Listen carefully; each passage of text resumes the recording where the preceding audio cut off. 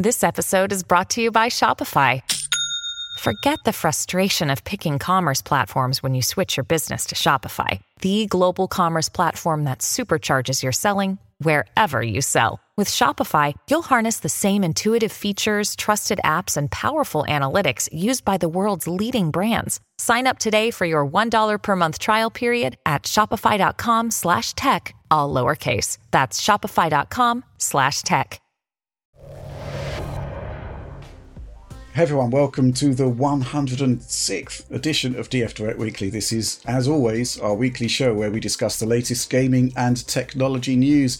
Big bunch of stories to get through this week. Joining me first of all, Oliver Mackenzie. Hey Rich, how's it going? Absolutely fantastic. And of course, John Linneman. Hey guys, it's great to be here, and it's nice to be on another one with Oliver here. It's Absolutely. Likewise. Good times, I think. Lots of stuff to talk about. For those wondering, Alex is actually taking holiday, which, wow. We can't have that, can we?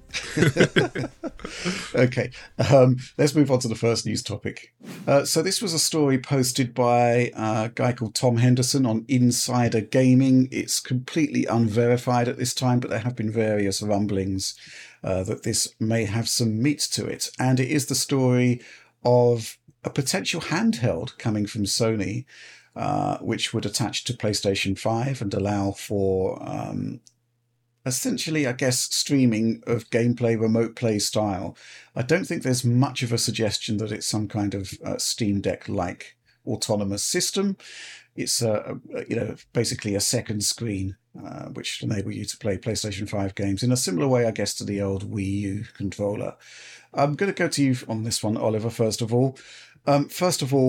Thoughts? Is it a good idea? And is it what we need for PlayStation at this time? Well, in terms of whether it's a good idea or not, I think it's interesting because in the past, Sony has done these big dedicated devices like the PS Vita and the PSP. And I think that recent history has basically seen them sort of consolidate more efforts around their very successful home consoles. And I think in that sense, It's a good move because you launch an accessory like a PSVR style device or this PSQ style device or whatever it ends up being, and you don't take as many risks and you have immediate access to a big library. But I can't help but feel a little bit disappointed because I love Sony's portables. I mean, I have Absolutely. 2 PS Vitas right here to show for it. And I think they do a tremendous job with premium hardware, and I can't help but feel like this isn't premium hardware. You know, it's a streaming device that is ultimately maybe not super interesting, although it depends on how they're actually going to be doing maybe local streaming. Maybe that'll be a bit more interesting, but it doesn't seem like a super exciting device. I like the idea of basically being able to take your PS5 gaming away from the main screen.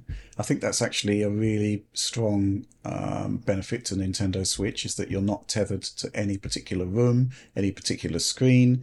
And obviously the limitations of the device would be according to network traffic and network speed. John, I think you're going to side with Oliver on this one, that you really wanted a dedicated device, right? Yeah, so this sort of device does have a very different sort of market potential than a PS Vita or a PSP. And there's pros and cons to it that I could see. This actually kind of reminds me of do you guys remember the Xperia Play phone? Oh, yeah. Yes, I had one. Mm-hmm. Yeah, it basically shares a design language with the PSP Go, or sort of slides out. But that was not a real PlayStation style platform, right? It was just sort of borrowing that legacy there. This Q Lite idea, though, I suspect this is born out of the realities that both Sony and Nintendo have faced over the years in regards to developing for multiple platforms, right? It's difficult to support 2 completely unique machines. And that's probably why Nintendo went for the whole Switch model in the first place.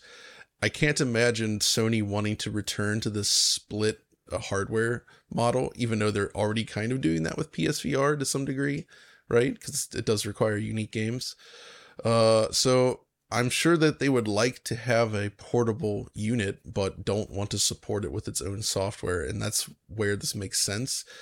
The problem is, well, there's 2 problems. For one, first of all, streaming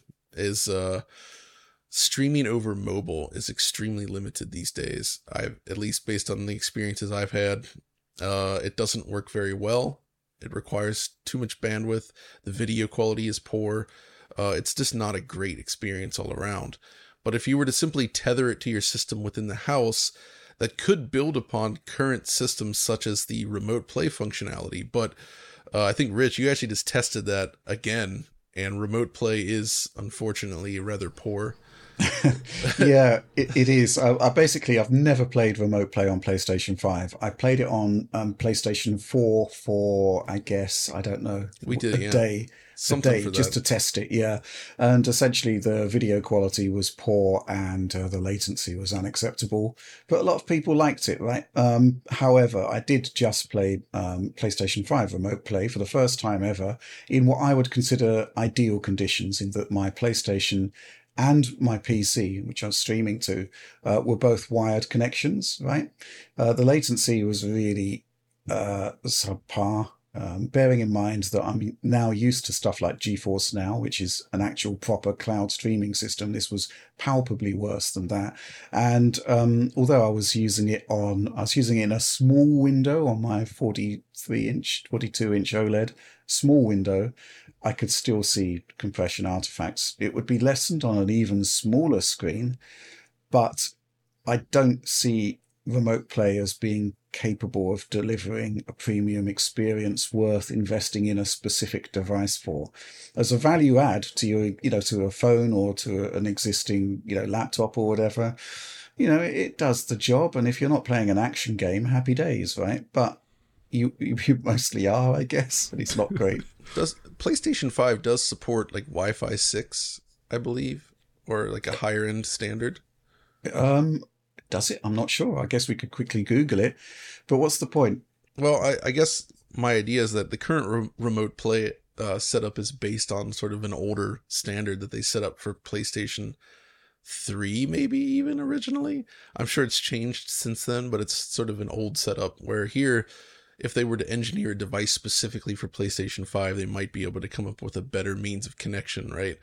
But that doesn't solve the away from home problem, where you might have to rely on cloud streaming. And cloud streaming, again, on the go, in theoretical terms, there are ways you can do this, even on things like an airline, right? Like, people talk about this, oh yeah, you can do the cloud, no problem. But in reality, in terms of the actual like use case for the average person in the most common scenario, it's not going to work that well. Like, connections just aren't that reliable in these places. And I feel like all of the different use cases one might have for this, like, oh, I'm going on a long flight, or I'm taking a train somewhere. Those are exactly the places where the signal is most compromised, and you're likely to have a poor experience. So, You are right, though. It does have Wi-Fi 6. And in theory, it should be able to stream high bandwidth, data streams quite successfully. However, basically, I think most of the latency is actually built into the media block on the console itself. Basically the idea of taking the image and compressing it and then beaming it over, that whole process is actually done on chip. There may well be, faster alternatives. But certainly remote play, as it is right now, I don't think they could sell a device around it. I think it would have to be something separate, bespoke, and eminently superior to that. So, I wouldn't say it's completely off the table. But, I remember back in the day, do you remember the Wii U? Obviously, the Wii U had its direct streaming, and I think we all agreed that was actually rather good, right? Quite good, yeah. I have some props today. But I got my gamepad right here, and this thing is, this is awesome. Like, it's just super low latency, lower latency than most displays that people would have had hooked up to the Wii U. And the actual bit rate of this thing, it's not crazy high, but it works for its intended purpose. And if they could do some sort of direct device to device streaming system, because I think the Wii U was based on the Wi-Fi technologies of that era, if they could do something similar, I think it would be a very, very compelling device for home use, which is probably a very large proportion of the scenarios in which people are using a Nintendo Switch, for instance. So to me, that seems like a compelling product. I don't have much interest in remote play given the latency involved, even on a home network. But if they could do a device-to-device streaming with very low latency, that would be a really interesting device to a lot of people, I think. Mm-hmm.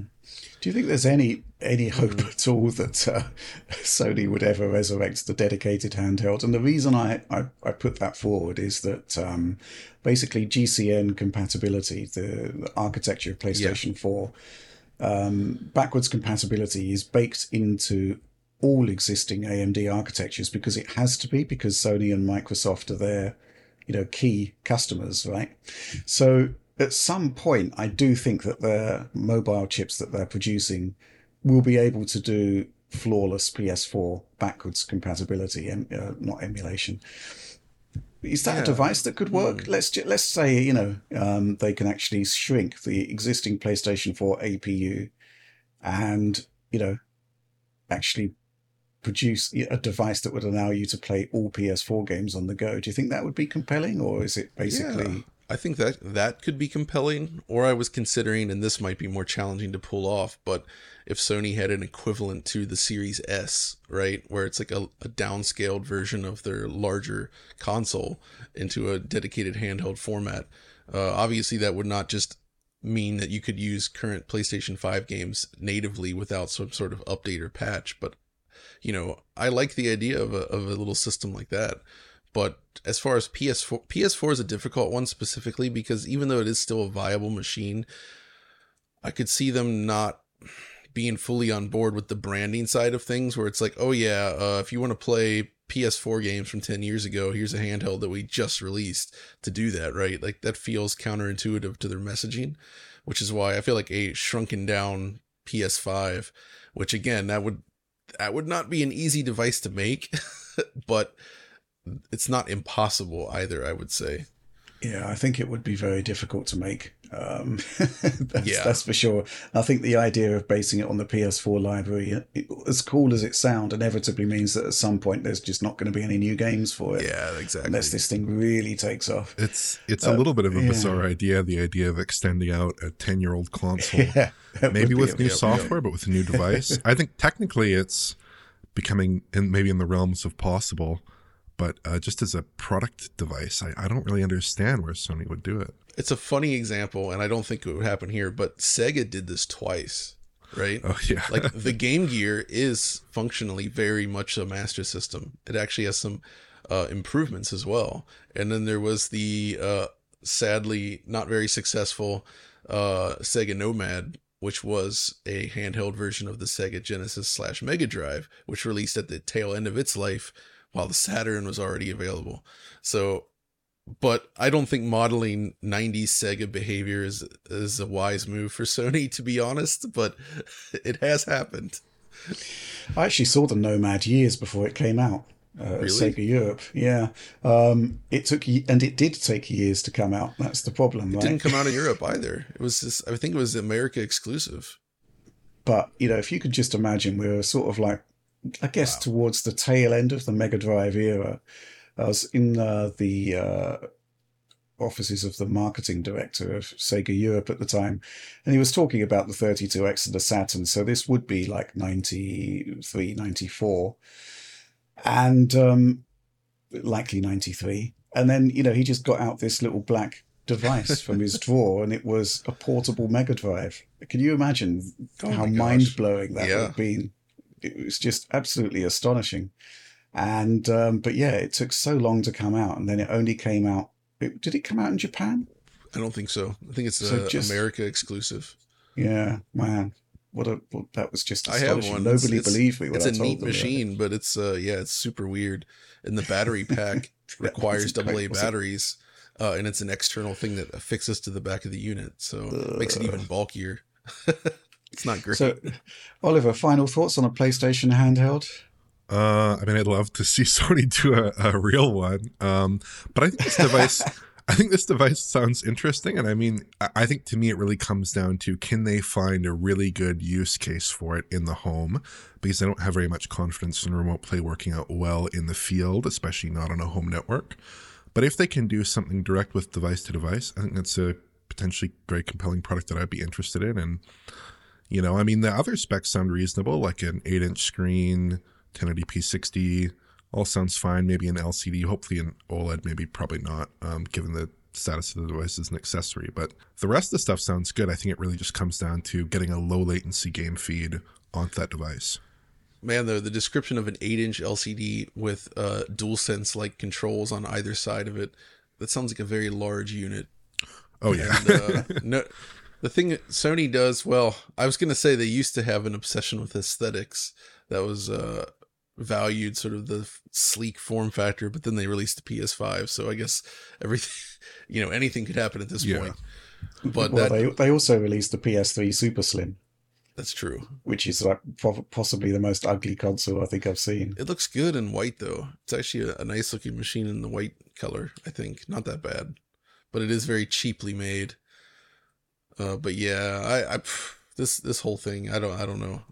Well, John, let's put it this way. Let's say it was like a Wii U controller in terms of, response. Do you think it would work then? Do you think there'd be a market for it? Let's ask Nintendo. Do you think there's a use case for the Wii U? Well, you could argue that the Switch is an evolution of the best things of the Wii U. Yeah, but it's specifically the Switch solves the issue where the Wii U requires you to be tethered to the console, right? Which was one of its limitations. Yeah. So it's all to prove, really, isn't it? I don't really like the idea that much. I mean, I could see it potentially working, but I really hope they don't necessarily go down this route. I think that would not be the best move, especially in the land where we have the Steam Deck and competing handhelds and Switch to imminent. Yes. Okay, fair enough. Let's move on to the next news topic. We're not done with handhelds. Sorry. Bizarrely, on April the 1st, ASUS showcased a new device, a handheld portable PC, similar to the Neo 2 and Steam Deck and whatnot. It's Windows 11 based. As is the case with ASUS ROG products, there are some insane specifications here. A 1080p 120 hertz screen with VRR, which is pretty awesome, right? The ASUS ROG Ally. Not quite sure when it's coming, but Linus Tech Tips has already done a kind of hands-on with it. And it seems to be using the new 4nm chips from AMD, which would be, I guess, the Phoenix Point line, which Oliver talked about recently. Wow. I mean, I think it's really fantastic. First of all, that the concept of a handheld PC is actually gaining traction. It's not just the Steam Deck. We seem to be getting a whole sort of range of competing devices, which I think is fantastic. The idea that ASUS, with all of its engineering power, is bringing a device to market, fantastic. The fact it's using a state-of-the-art SoC, they're talking about 50% performance boost over Steam Deck at the same wattage. Wow. And 100% boost to performance at 35 watts, which, that's just going to drain your battery incredibly quickly. But I guess this for like docked play. Also, an eGPU output, so you can literally connect an RTX 4090 to it if you wanted to. Oliver, thoughts on this one? Because I know that you're quite invested in handheld PC play. Yeah, so I think the performance aspect of it, to me, that's what immediately stood out, because people are quoting that 2 times figure without also mentioning that it's 2 times the performance on a more modern device at 2.3 times the wattage on a device, pulling 35 watts on a device that's probably going to have a comparably sized battery to the Steam Deck, which has a 40 watt hour battery. And we all know how quick the Steam Deck can go at 15 watts. So at 35 watts, I imagine you'd be sub 1 hour in all likelihood on that device. Yes. So yeah, it's not twice as fast as the Steam Deck under reasonable use. It's 50% faster. If we take their quoted numbers at face value, that's much more realistic, and that's how people should think about it, at least as a portable device. It does have a 2-fan design, so the thermal solution looks beefier, appropriately so, and that part at least looks interesting to me. Like, I'm definitely glad that someone is taking the Steam Deck device concept and pushing it, even if it's with probably will be commodity components in terms of the Phoenix silicon, because I think that's showing up in a lot of devices. In terms of the physical form factor of it, I'm a little bit more mixed about it, because like, if you look at the Steam Deck, you have these big grips on the back, right? Mm-hmm. And it's really nice, and you get like these big buttons and big grips, and it feels really nice in the hand. And this doesn't seem to have that as much. It's much more like a little curve on the backside. I actually like the stick layout quite a bit, maybe more than the Steam Deck, just because it's a more conventional stick layout and the thumbsticks are oriented towards the sides of the device, which maybe makes it more comfortable. On the display side, it sounds like an LCD based on what they're quoting for the pixel response times, which they quoted 7 milliseconds, which you wouldn't quote that if it was an OLED. And 1080p 120 is ridiculous, I think. But 1080p 60, who knows? I think it might be in the ballpark with that, with like last gen games maybe, but. Just some thoughts. VRR is certainly a value. Oh, huge. That's key. Yeah. Linus also rated it at 500 nits in terms of brightness measurements, super bright, which is ridiculous, honestly. Yeah, the Neo 2 devices do 400, and that looks really, really vivid and fantastic. Yeah, so this, it's really interesting to see that Valve basically aimed to get a device to market, with a certain price point in mind, but everybody else is basically taking those specs and running with them, producing better things, but also I suspect there'll be an inflated price point to boot on that. I guess I'm just trying to think of things that I don't know. The main bugbear I have with these devices is Windows. So that's what I was going to talk about here, and I feel like this is not the correct choice for a handheld like this. And this sort of fundamentally misunderstands why the Steam Deck works as well as it does. Is that, Steam OS, with all of its custom driver work and everything that Valve has done on that side, it allows it to actually function more like a proper console. And you're also given a lot of additional flexibility in terms of how you configure your games. What I think I would like to be seen here, and there's nothing to stop these manufacturers from using Steam OS, right? Like, I think they absolutely could. Well, yeah. I mean, it would require assistance from Valve. I mean, there's nothing stopping you putting a Linux distribution, a customized Linux on there. But my point is that I'm actually, maybe they simply haven't gone to Valve for this, but I'm surprised Valve hasn't made more of a push in this regard. Even though, yes, they sell their own hardware, but I think it would behoove them to work with these other OEMs to create devices that are built to run SteamOS properly and support all of the features of the Steam Deck, because for Valve, it's not just about selling Steam Decks, it's also about pushing SteamOS and their Linux dream, right? Well, and the entire concept is about getting more people into the Steam ecosystem, buying more games on Steam. But shipping Windows on one of these devices, I just don't think Windows in its current form anyway is a great experience for a portable unit. It sort of kills that plug and play design that you would hope for. It means it does not really function like an actual console might, right? And actually, I'm not sure about this, Rich. I actually forget, but is it possible to do like proper sleep modes within Windows? Like where you just like tap the button, the game goes off, and then you tap it again and you're back into it instantly. Yeah, this sort of thing is reasonably well done because it kind of has to be. I mean, it kind of works like that on laptops, right? But yeah. The main issue is that Windows 11 simply isn't designed as a kind of sleek operating system for low power devices. So if you're going to put standard Windows 11 on a mobile device, all of those background processes that are there on your desktop PC are also there on the on the handheld, and it's not ideal, right? There's also been issues with the way clocks and power limits are handled on Windows, because in a desktop environment and even on a laptop, it's not getting optimal clocks isn't really a ultimate priority, but it is for a handheld device. So that has been problematic as well. What I find with the A&EO devices, I mean, I've looked at the Air, I've looked at the A&EO 2. Like for like with Steam Deck, it just seems that running at the same power levels, you get lower battery life overall. That's a problem, right? And it's going to be the same for this unless ASUS have really done some hard work on stripping out the bits of Windows that aren't actually needed for gaming.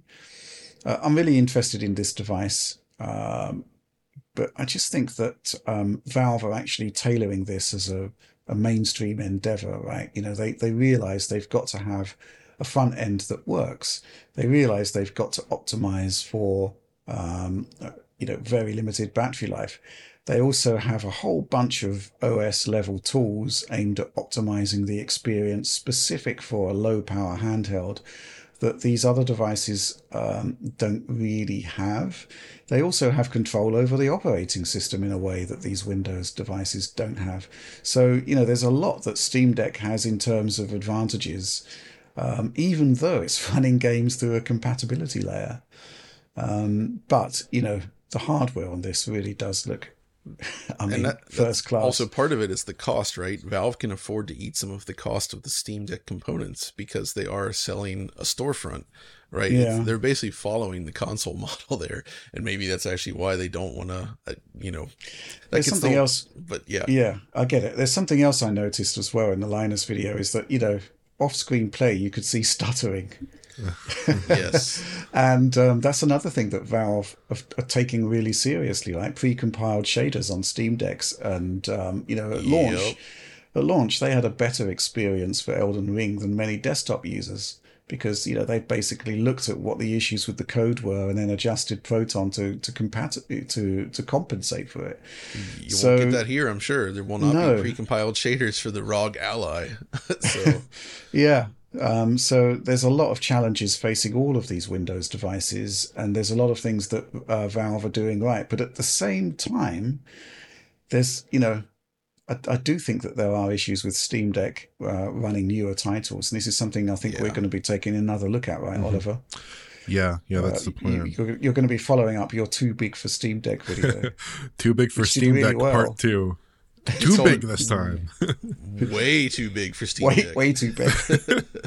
Just quickly, what games are you thinking of looking at on that one? Oh, let's see. RE4, Hogwarts Legacy, Returnal, a number of titles, Dead Space. Yeah, probably 6 or 7 in there. Wow. So, are they too big? Some of them will be. That's my spoiler. Yeah, I think this device, it's interesting, but still my number one concern or kind of wish list item, and I think John would agree with this, I would love to see an OLED on one of these devices. Yeah, of course. I think it sort of sucks that you get these IPS LCDs with pretty mediocre contrast for playing AAA stuff, which doesn't really work. Like I was trying Resident Evil 4 on my Steam Deck the other day, and it regardless of how well it might run or might not run, I guess you'll have to see. But the contrast levels and the brightness levels aren't really that well suited to modern game graphics, I feel like, and this device doesn't really seem to be pushing that far. Maybe the panel quality will be better, but it's still going to probably be an IPS LCD. Yeah. I mean, fundamentally, that's the reason why, especially with smaller indie games, if you pick up a Switch OLED model versus a Steam Deck, the Switch OLED can wind up feeling more advanced and just better. Simply due to the screen quality, even if the actual technical performance is worse. So yeah, the screen quality. Playing games like Metroid Prime Remastered, for instance, I think Oliver and I both played a lot of it. Yeah, it looks so good on that screen, and you just can't match that on a Steam Deck, unfortunately. Okay, well, hopefully we'll get a look at the ROG Ally sooner rather than later. I do really want to see it, and I'm kind of interested to see what the new AMD APUs can do. Something which we haven't seen in the coverage yet is literally game performance. Right. I'm guessing there are embargo restrictions on from AMD there. They don't want details of what their new processors can do out in the open right now. But yeah, we'll have a report on that as soon as we can. But I guess for now we'll move on to the next news topic. John, yesterday I think was another example where you were almost flipping the table in rage. You weren't happy, were you? Let's be frank. No. The story here is that essentially Xbox Series console support for emulation has basically been turned off overnight. RetroArch doesn't work on Xbox Series retail consoles anymore. You have to go through the dev mode route. And you're not happy, are you, John? Well, no, obviously not. This was a functionality that I've really enjoyed using, especially lately. RetroArch is an amazing piece of software for use on a console. Basically, what this offers is it allowed people to use their retail system to install these emulators on there, and it functions perfectly with a controller. It's very streamlined. It's much less trouble than configuring a small PC to work on your television. And it was great for things like, one of my favorites, of course, was Duck Station on there.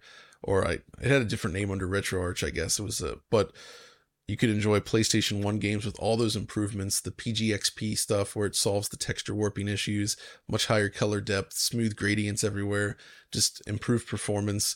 It was a fantastic way for specific types of systems. It also supported, Dreamcast stuff, which Dreamcast itself, no big deal, but it did allow for like Atomus Wave and various other arcade board derived from the Dreamcast to work very well on the Xbox.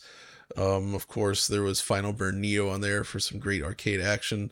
And even one of the coolest things, even though I do prefer to use an actual vintage PC, there was the DOSBox Pure, I think it was called, where you could just drop DOS games onto your Xbox, and they were basically pre-configured with controller support due to how that is set up. And you could just start playing DOS games on there. It was unbelievable. And all of this was backed, with RetroArch's absolutely killer CRT shader support, all these other features, everything was there. It was just a beautiful machine to configure. And I actually use this a lot on my Xbox. And it is still accessible through development mode. But unfortunately, as far as I understand, you do lose some performance in that mode, especially on Series S. We need to double check that though, to be sure. And it also, you basically have to pay for development mode on one account, and you have to reboot in and out of that mode, specifically making it less seamless than if you were just using it in retail mode. So those are just some of the use cases, but yeah, they essentially just killed support for it just like that. And I'm curious to know if so I actually had my Xbox in off mode. I don't use the power save or whatever, the low power consumption mode, which allows it to remain in sleep. I had it fully off. I pulled the network plug before turning the system back on. It was not connected via Wi-Fi. And even then, somehow, I guess something snuck through and it was not able to run any of these emulators. And that's also a problem with things like Homebrew, I guess. So basically they're disabling all this additional functionality of the Xbox, which, fair, it wasn't actually an advertised feature, right? But everybody knew about this. And I know for a fact that at least 2 people that I know personally picked up an Xbox just for this support. And now it's just gone like that.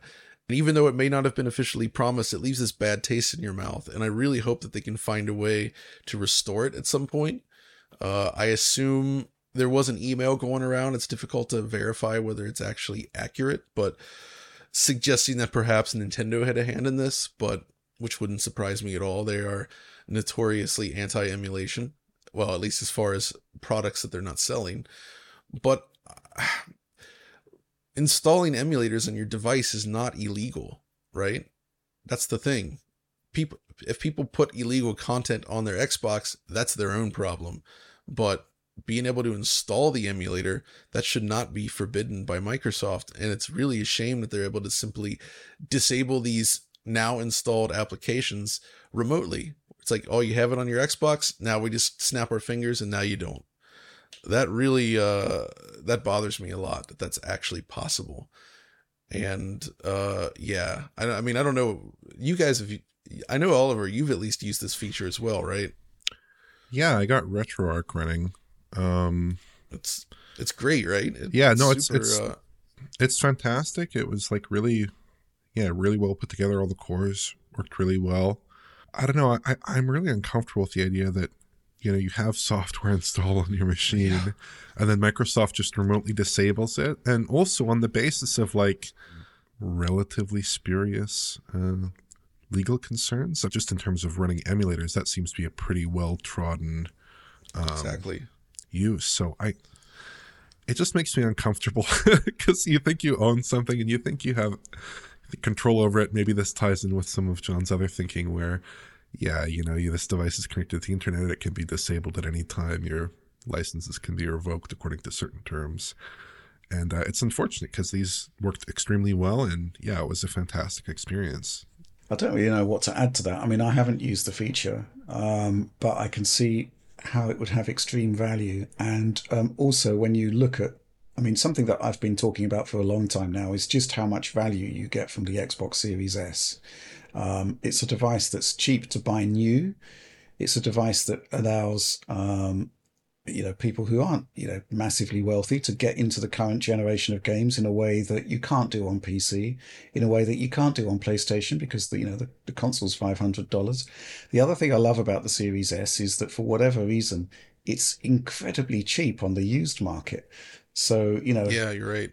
I regularly see Series S on Facebook Marketplace for about £100. And when you consider the amount of technology you're getting for that £100 as a used product, and the fact that it is basically the way it was designed, it's essentially bulletproof. So I don't really have too many concerns about buying a used Series S.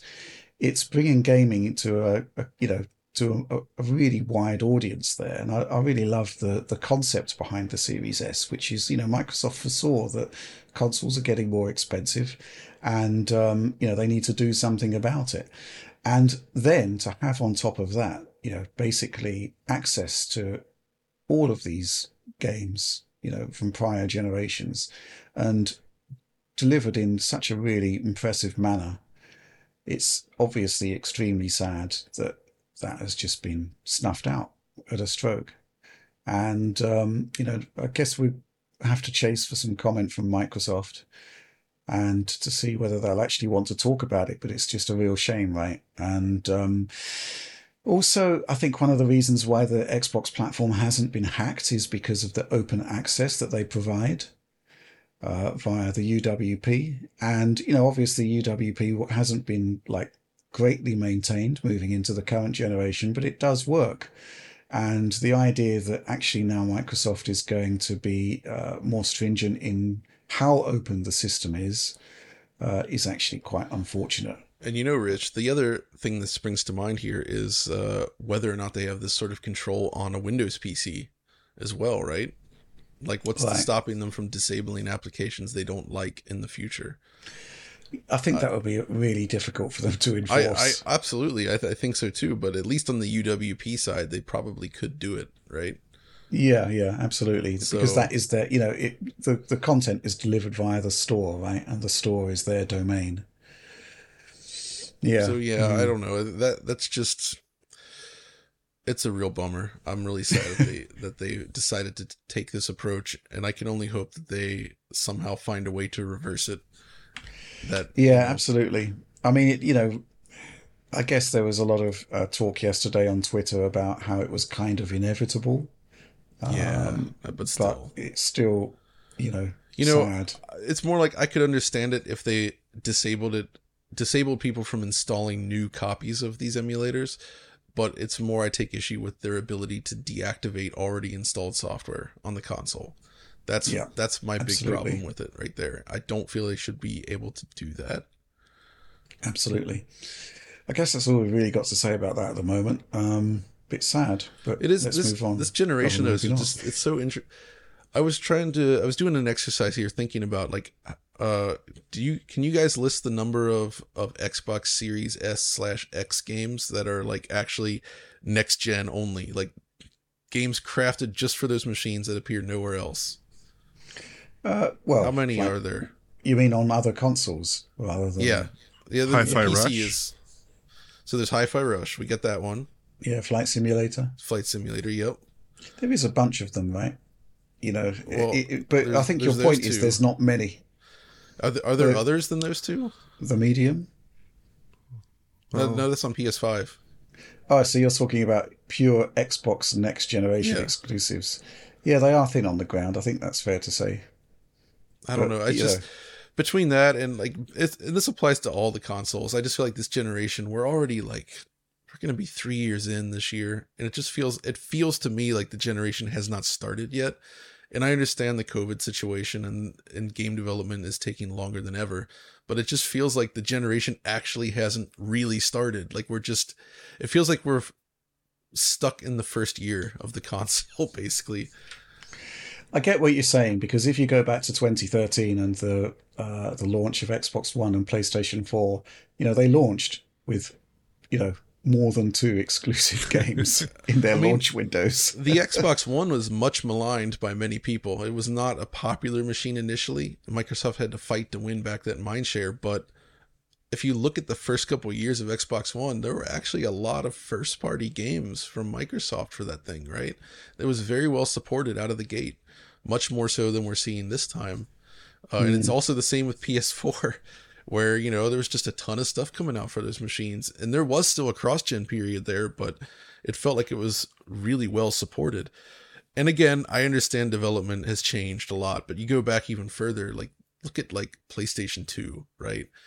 And the amount of stuff that launched in 2001, like its first year, it had some decent stuff, but 2001, it was packed with so many games. It saw the beginning of so many new franchises. It was just absolutely amazing. And that's also the year that Xbox and GameCube hit. Like, there was just this constant stream of new, amazing things that we'd never seen before, brand new IP, amazing sequels, everything. And then you look at like this generation and it feels so flat and empty in a way that's extremely discouraging to me. And well, this is a completely different topic, but I'm on board to discuss it, right? I think there's a lot of factors to I know. It's just, and I was thinking about this only because of the emulation stuff, right? Because I was talking with somebody about it, and we all kind of realized like this emulation stuff was one of the things that we've used the console the most for, right? It's like, well, why is that? That doesn't make much sense.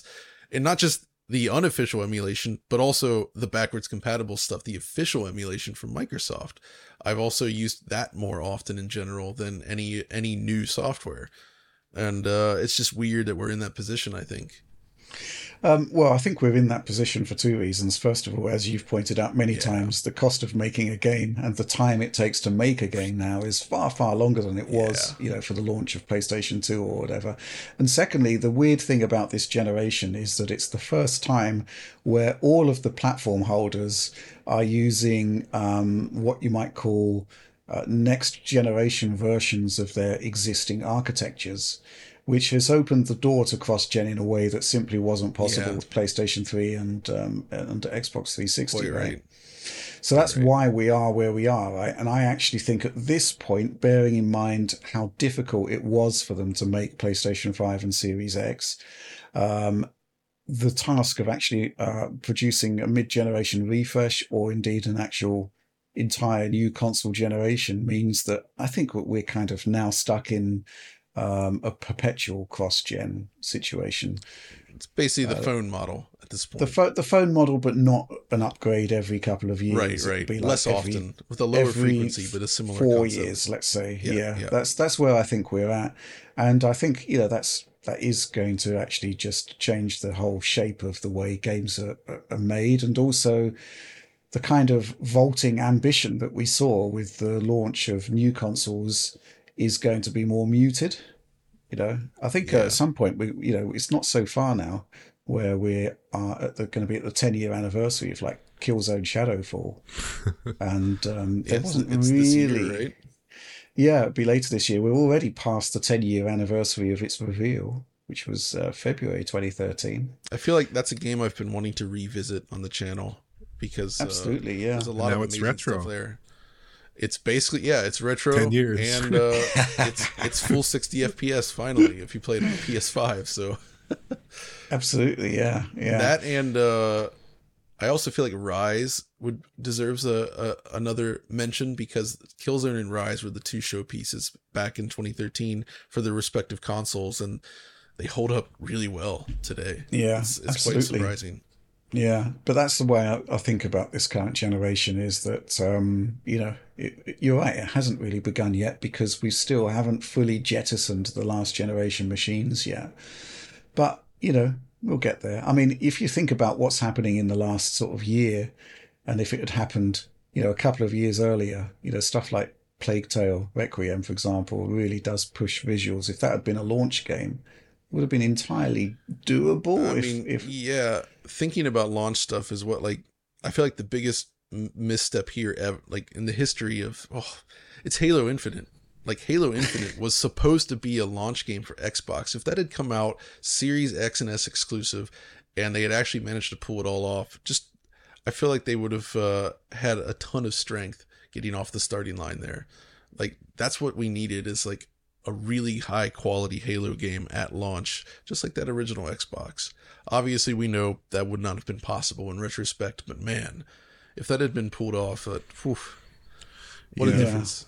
But I would like to say just one quick thing, which is we've seen not just Plague Tale, but also Dead Space, I thought, at least after the patching effort.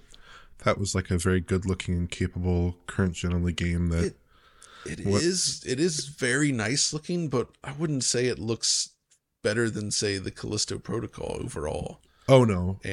And Callisto is cross-gen. Those cross-gen versions, they have their own problems, but still.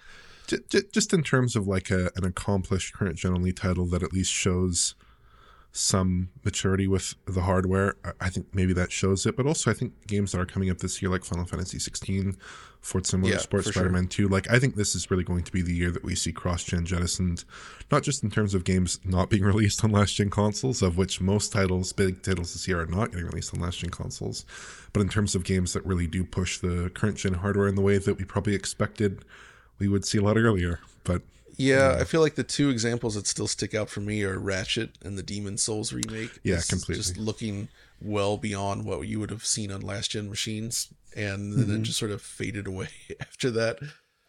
Like, we've not seen anything quite as impressive as that, I feel. Ratchet looks awesome. Ratchet's unbelievable. Yeah, it's so good looking. Well, it was cross-gen, but Horizon, of course.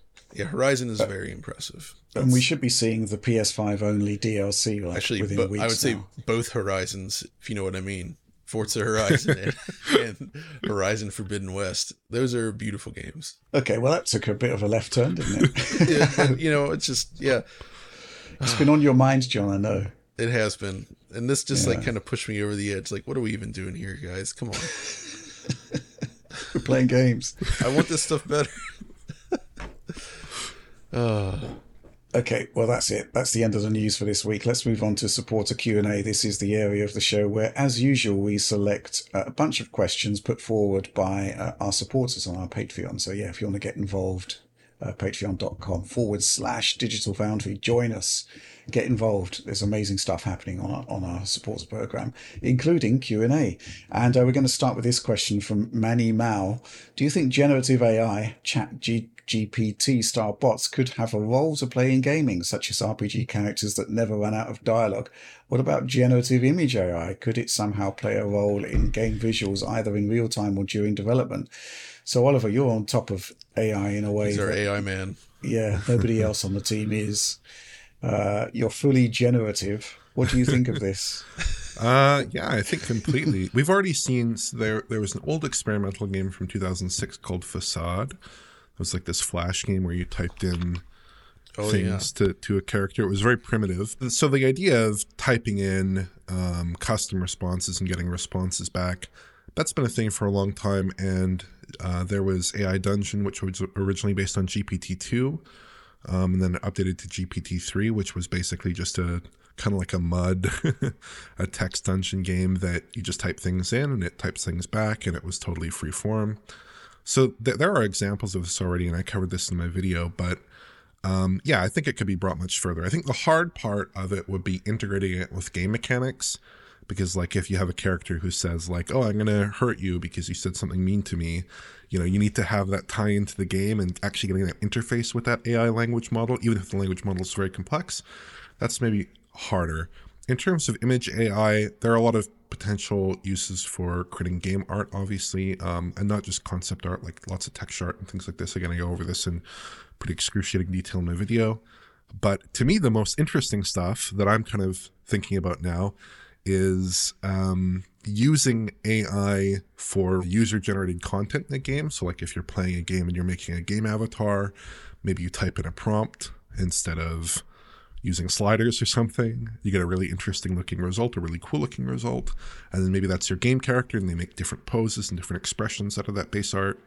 That'd be really interesting. And in particular, it's interesting because Stable Diffusion models are free and open source, and you can download them. So if you include the Stable Diffusion model with your game, which is about 4 to 7 gigabytes depending on the model, you can run that all offline on a graphics card that your user might have, or a console GPU that your user might have. So it's all very Like, it's all very feasible, I think, even within current timelines and without an internet connection or paying money to a service. So I think we'll isn't it the case? Sorry, isn't it the case that there's actually a lot of energy consumed in processing these prompts, which may not be a good fit for a console? Well, it wouldn't be the kind of thing that you would render out in, it wouldn't be like you ask for it and it pops up a second later. It would be like a 20-second lag, 10-second lag, 40-second lag. Like, there would be a period when it was processing, right? But once the image is generated, obviously there's no continuing energy use. I'm thinking more of the concept of talking to an NPC in a game. Mm-hmm. Oh, yeah. GPT style. It would depend. If you're running it on the device locally, it would need to be one of the smaller models to run efficiently and well, especially in the context of a 3D game. But it really depends, because for the most part, people who have made games using these language models are just using the OpenAI GPT API. So they're just querying to high-end server hardware, basically, and getting those responses back. There are ways to run large language models locally, but those are more primitive. But I mean, I'm sure it could happen. I think that actually could suffice, though, and would be preferable to relying entirely on servers. But yeah, mainly for incidental dialogue, right? Not for main important conversations. But I do think it would add a lot of flavor if you just had additional sort of dialogue options from random NPCs walking around the world that actually sort of vary up what you hear. Yeah. But not in a way that would actually impact the gameplay. It could be restricted, right? To prevent things from saying like, oh, the AI is now mad at you and now you have to engage in combat, right? Like, that could be restricted, I'd assume. Yeah. Like, you give it instruction to respond to the player in a conversational way that it avoids topics that might lead to in-game actions. And then you'd also maybe pair that with a speech synthesis. So you type in your queries, the NPC spits out a response, and it's actually a voice dialogue. Like, all this stuff is theoretically possible now. It just depends on people to chain together various implementations. We've already seen a lot of people pushing into the old school text adventure game model using GPT and the like, and that actually seems to work pretty well. But I'm thinking more, do you remember the old Sierra graphic adventure games where you would actually have to type in, they had like a parser and you would type in your desired action into there and, get sort of a response. But it was always frustrating because it was heavily limited in terms of what you could actually do. This would be a pretty neat use for that. And I would like to see some like classic Sierra style adventures revived using sort of a GPT model. It would be, for it to properly work, it would need to be you physically talking to them within a game, right? The concept of typing wouldn't work on a console, for starters. No, absolutely not. But I don't know, I just find the idea of having extended conversations with an NPC a bit of a blind alley, because it's, it's basically slowing down the game. And I have tried the Bing AI, and I don't know, it seems to be aggressive. So, like, imagine you're playing, like, The Witcher 3, and you're going through the world, and there's a ton of NPCs, and they all have the option to interact with them, but unless they're key to the story, you simply tap a button and they play a pre-recorded line. It would be interesting if they could attach sort of like some sort of indicator to like the clothing you're wearing or whatever options or weapons you're holding, and like feed that into the model in the background. And then as you pass AI, they might, for instance, comment on what you're wearing or what you're doing, and like basically find ways to sort of tie the player into the world through this incidental dialogue that's not part of the story, but it would sort of flesh out the world and make it more believable that you're there, rather than them just going like, or what do you want? Stuff like that, which is currently what they do. I think the potential for these kinds of technologies is very large and untapped, and I'm sure people will come up with all kinds of crazy things. Because once you have like this very capable language model, you can really start to, I think, go nuts with a lot of stuff. And like you said, it would be really cool to see like custom game reactions according to your character, according to placement. Exactly. Feeding all these things, that'd be awesome. Okay, fair enough. Let's move on to the next question. This one from Stephen Hall. Would upgrading from 16 gigs to 32 gigabytes of system RAM help at all with VRAM bottlenecks on a GPU having 8 gigabytes of RAM? Simple question, simple answer, no. Nope. The issue here is basically you've got two separate pools of memory, right? And what happens when the GPU memory is full is that it actually starts to shuttle data back and forth with your system memory. And so it's not really how much system memory you have that dictates, what actually happens here. It's the speed of the transfer between those two pools. And ideally, they shouldn't really be shuttling back and forth at all. System memory should be feeding the GPU, but it shouldn't be being used as a kind of low latency pool of extra memory. I do think that there is probably a way, and I think Marvel's Spider-Man might be doing it, where the system memory is used for kind of like low priority art. But that, again, that wouldn't really wouldn't really change by having 32 gigs instead of 16 gigs. But man, this whole VRAM issue, it is tricky at the moment, right? Because we are actually seeing, we are moving away from games that were designed for 8 GB consoles. And, we are seeing on, suboptimal releases that 8 gigs is proving problematic.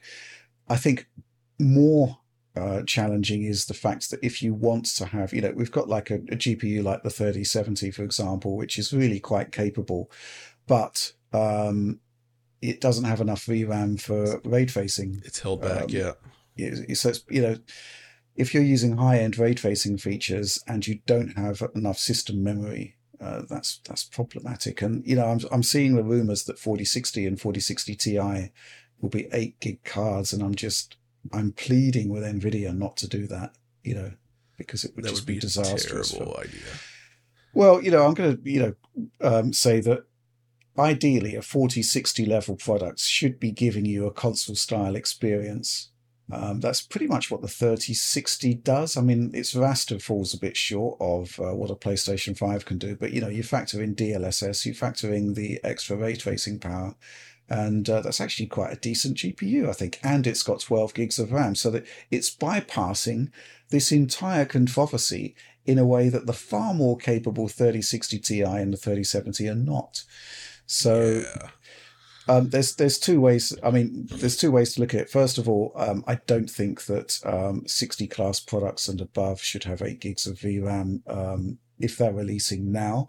But I also think that per Alex's comments last week, it has been established at this point that there are ways to ensure that an 8 GB GPU can give you a console-like experience, and it does require engineering effort from the developers, right? Yeah.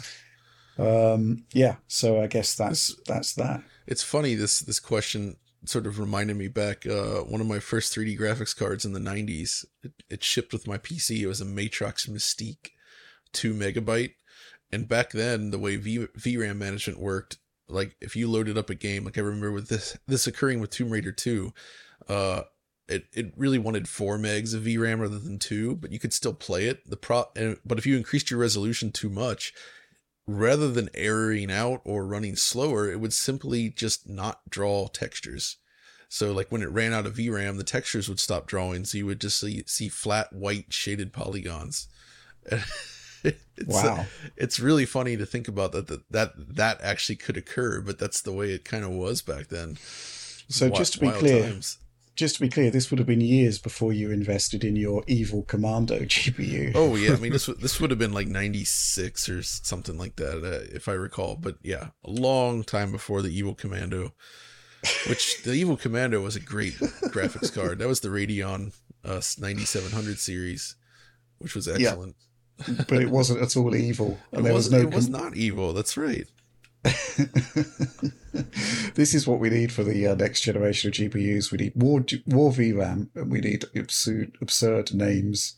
I guess we had the Speedster Merc for the 6800. True, but we're also missing graphics card art. They would like cover the shroud and this like wondrous artwork. And you're like, okay, this is fantastic. You just put like Ruby on there on the AMD side, or like a giant like machine gun, or like a dude with sunglasses just right on your graphics card, just looking at you. The dream combination of that artwork and RGB lighting, it scarcely bears thinking about. Right? Man, it's a market waiting to be tapped once again. Oliver, you've just bought a 4090, right? Yes, 24 gigs, I think, on that, right? Yeah, so you're not really worried about VRAM issues right now. Which model did you get in the end? I got an does it have flashy lighting? Well, it has lighting, but I turn it off usually. It's the MSI Trio, Gaming X Trio, I think. Oh, okay. Which is like has the ignominious distinction of being the only launch model without a vapor chamber, I think. But it was cheaper. But it's perfectly fine. That's the job. Okay, I mean, the coolers in those things are gigantic. I mean, it's big, right? Yeah, I know. Yeah. Crazy stuff. Let's move on to the next question. This one from the Phantom Naught. With multiple in-game character revealed trailers for Tekken 8 being shown off, have you folks noticed any Unreal Engine 5 specific features, or is the Tekken project team playing safe with not going all out in order to maintain 60 frames per second? So, John, you and I looked at the recent footage that's come out for Tekken 8. It is Unreal Engine 5, but to answer the question, no. that's the case. It is not utilizing Lumen or Nanite. It seems to me more like, Unreal Engine 5 is really, it's a continuation of Unreal Engine 4, but with a lot of new features in place and improvements made. I assume that they're just working within the Unreal Engine 5 environment, but given when this game likely started development and, the maturation of those specific techniques, I can see why they may have opted to stick with the more traditional options. Like we've seen Fortnite with Lumen running, Lumen and Nanite running at 60 FPS on these machines, right? But I think for Epic to get to that point, it would have been far too late for Namco to integrate that into Tekken 8, given where they are at with development right now.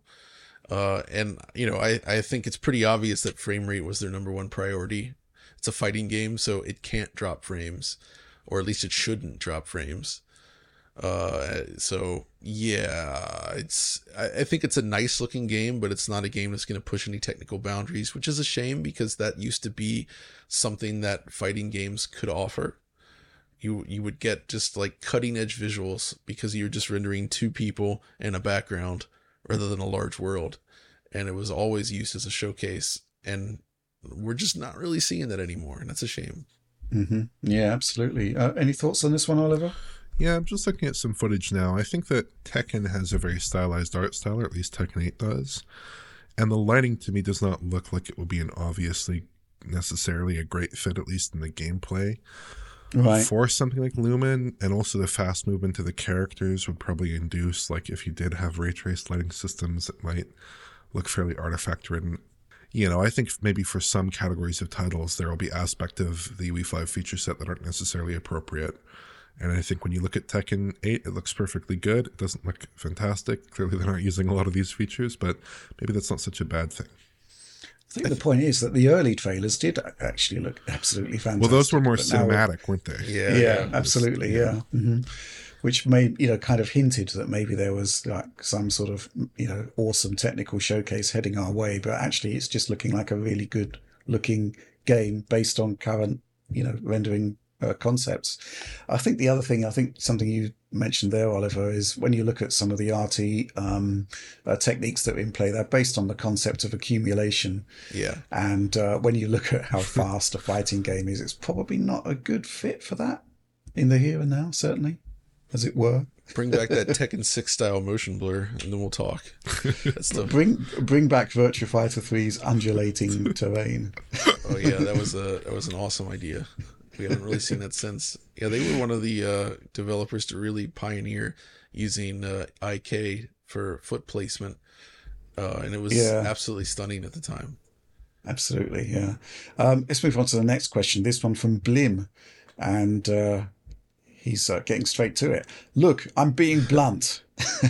When can we get an affordable graphics card that holds 60 FPS with ray tracing consistently?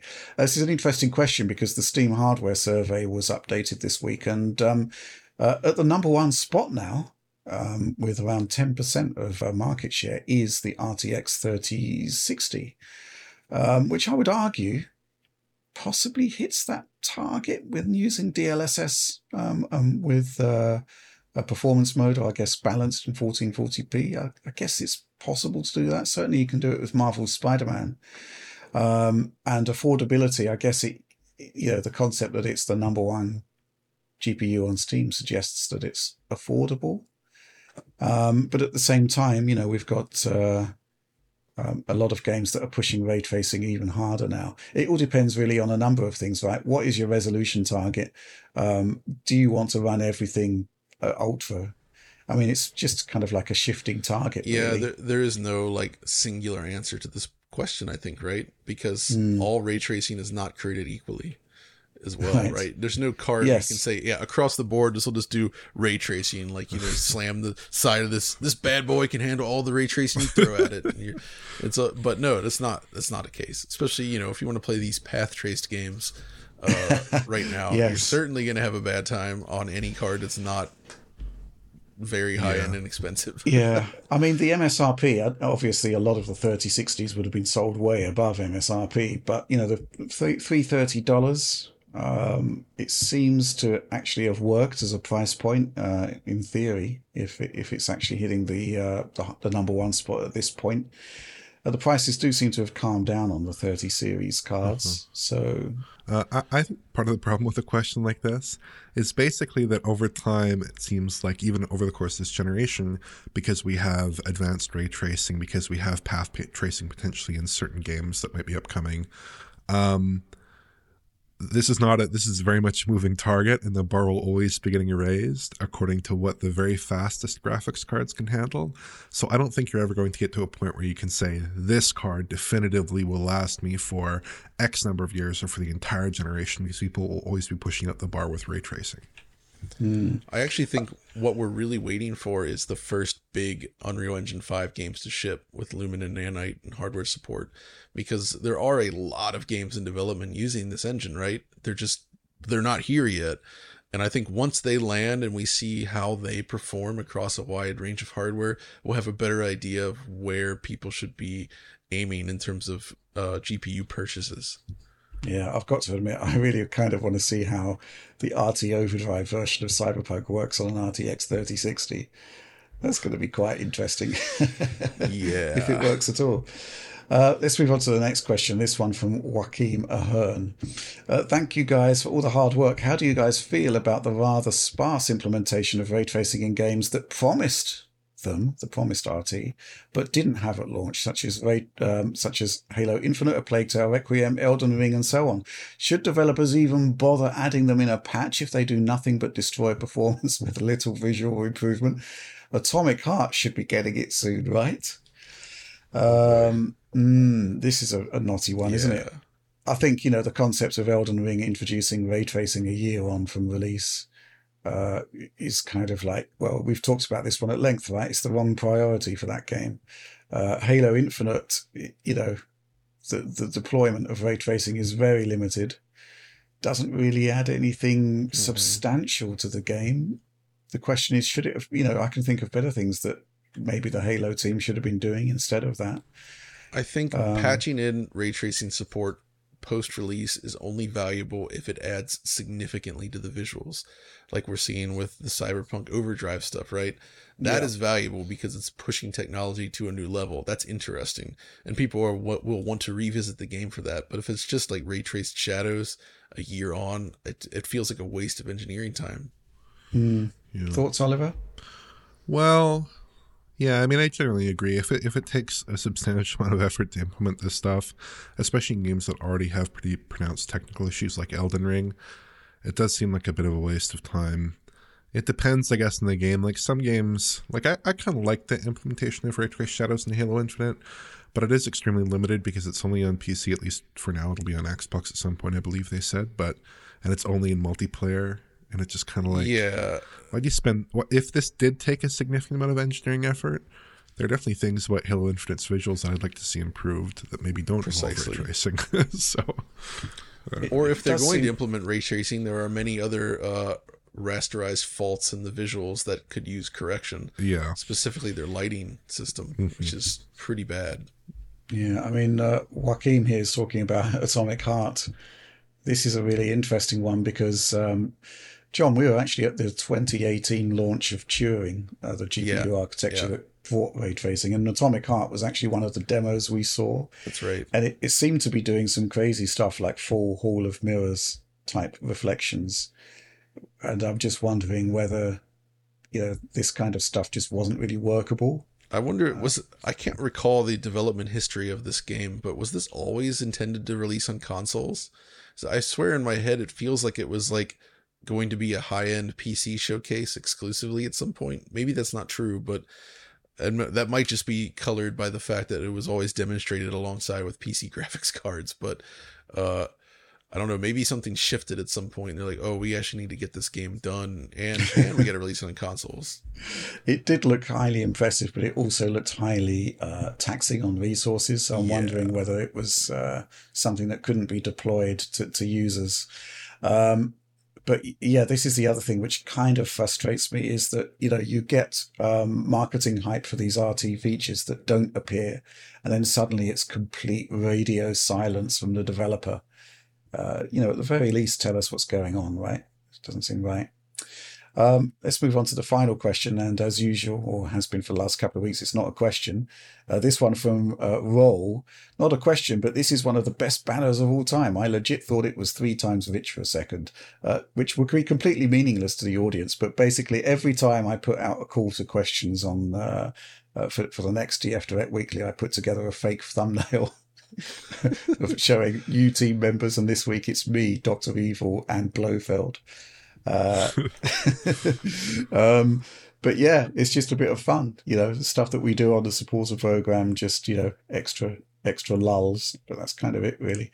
But the concept that he thought it was me in 3 different perspectives does make me chuckle. You can pull off the villain look. But that's it. That's the end of the show for this week. Please do like, subscribe, share. If you did enjoy it, ring the bell for those. I'm back to saying notionally instant notifications because I'm no longer getting instant notifications from that channel that I really don't like, that one of you guys actually subscribed me to. So back to notionally instant notifications. And yeah, of course, the DF Supporter Program. As always, join us. A lot of bonus material, early access, and a lot of great stuff going on there. But that's all from us for this week. See you next week.